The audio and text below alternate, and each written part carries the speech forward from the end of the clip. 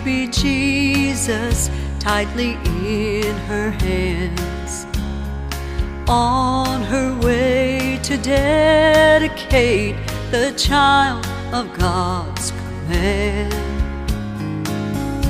Once inside the temple, as his eyes fell on the boy, Simeon began to weep and cried aloud with joy, "My eyes have seen salvation on his face. These hands have touched amazing grace. My ears have heard the voice of God's own choice. I've smelled the rose in bloom. I've been to heaven, though I never left the room."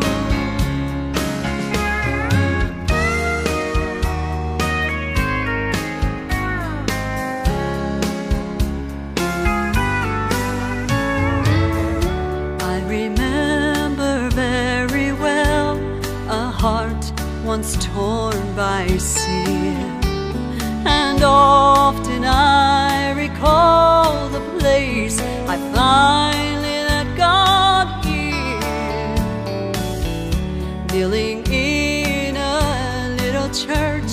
Into my life He came, since in His presence I was changed. Forever I'll proclaim, my eyes have seen salvation on his face. These hands have touched amazing grace. My ears have heard the voice of God.